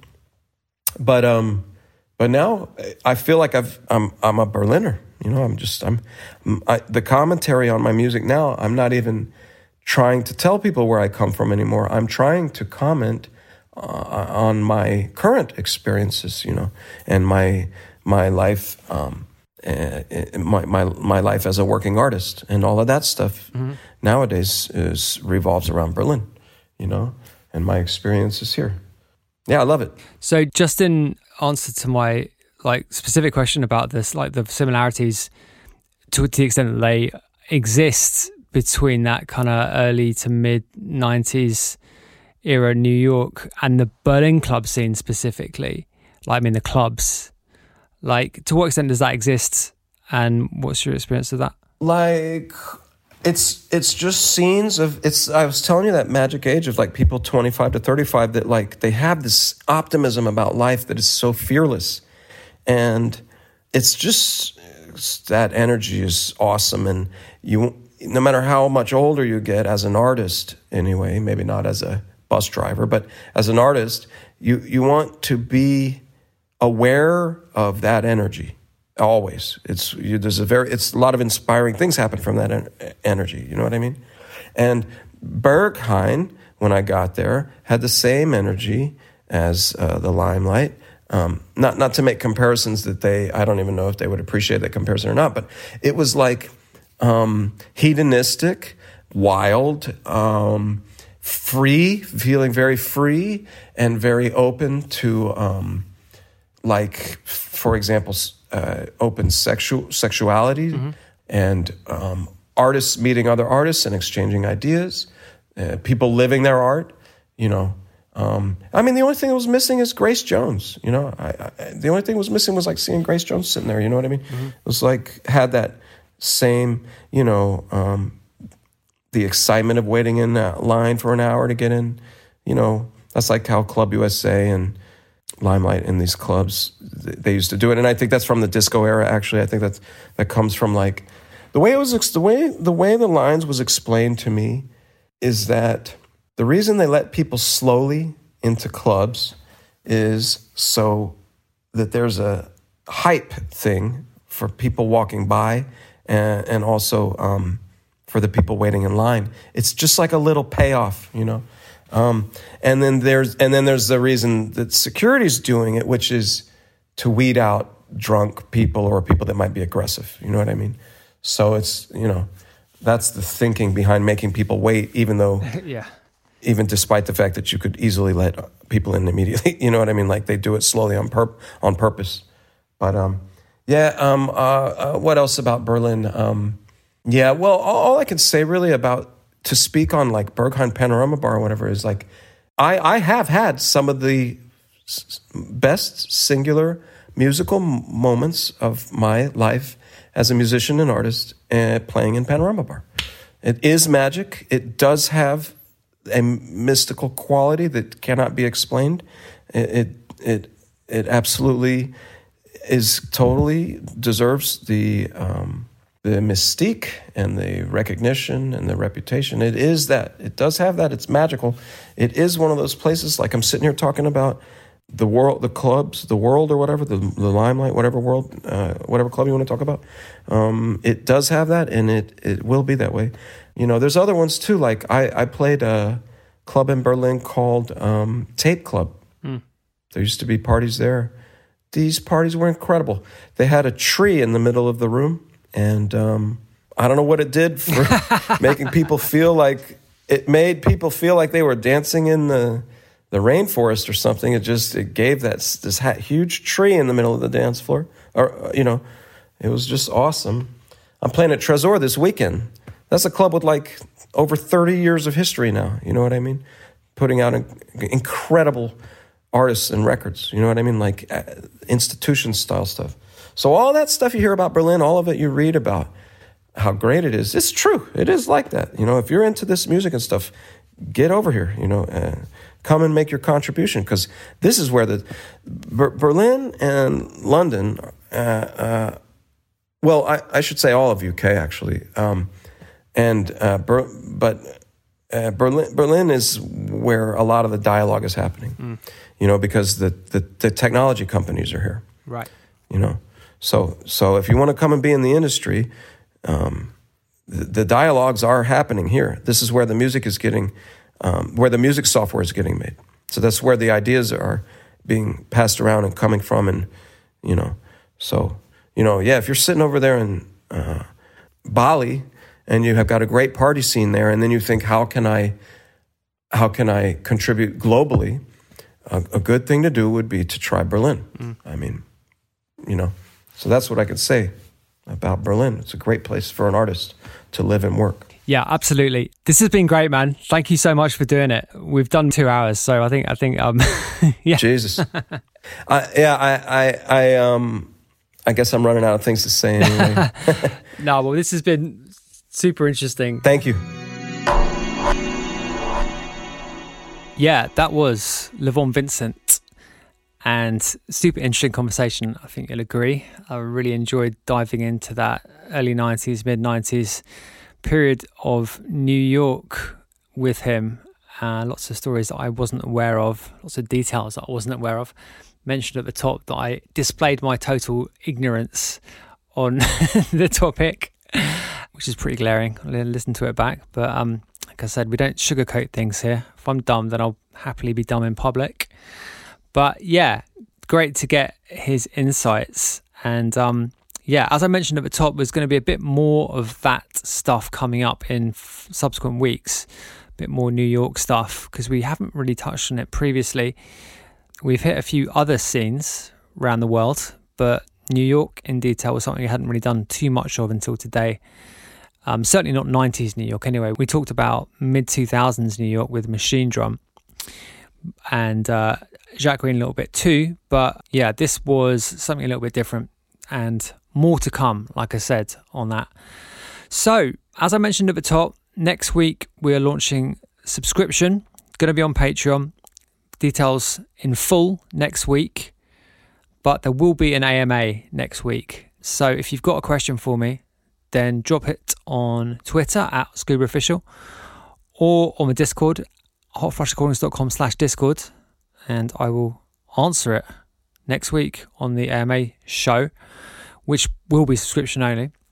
Certainly most of it will be anyway. Maybe we'll put up 15 minutes of it or something on the regular feed, just as a little taster.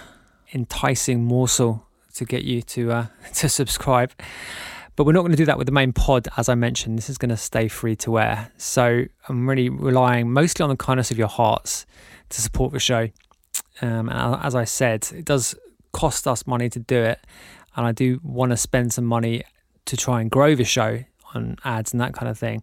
I mean ads advertising the show, not ads on the show. So yeah, that's why we're doing this. So gratitude will be abundant if you were to participate. Anyway, this Friday we have my collaboration with Bakongo, the second part of the release. It's called 105. It's got a remix of Over Again by Hassan Abu Alam. It's out on Hot Flush this Friday, hotflush.bandcamp.com. And thanks to everyone supporting recent releases from the likes of Anna Kost, Closet Yee. Anna's got another track actually coming up on the main label. Her previous 2 EPs on Whom, but she's got a single track coming on Hot Flush, and there's going to be an EP as well, some stage, not too distant future. Big fan of Anna Kost, as you will know if you've been listening to this. I think lots of people are beginning to take notice of her, and she definitely deserves it. She's been working super hard the last couple of years, and it's really beginning to come together. So yeah, lots of good stuff to come from her. I think we're done here. for another week. We've got a big episode next week. As I mentioned, we're launching the subscription, but the general pod for next week is a good one. So hold tight for that. And thanks for listening. Just before we go, if you haven't done it already, leave us a review or a rating. I know I always say it, but it really does help. As of next week, you're going to be hearing me banging on about Patreon as well every week. Maybe I'll replace the ratings appeal for an appeal to give us money on Patreon. I'm not sure which is worse, actually. But either way, well, this week, actually, you're just restricted to the rating thing. So please do that if you haven't done already. Join us in Discord, hotflushrecordings.com/Discord, and follow that Spotify playlist. Link in the show notes. I'll be back here, same time, same place next week for the next episode of the Not a Diving podcast. Thank you.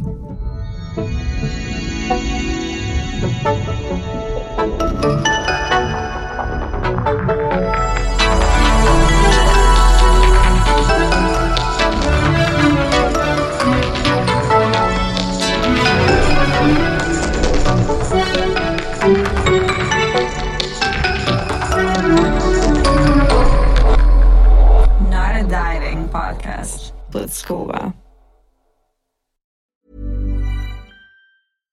Hi, I'm Daniel, founder of Pretty Litter. Cats and cat owners deserve better than any old-fashioned litter. That's why I teamed up with scientists and veterinarians to create Pretty Litter.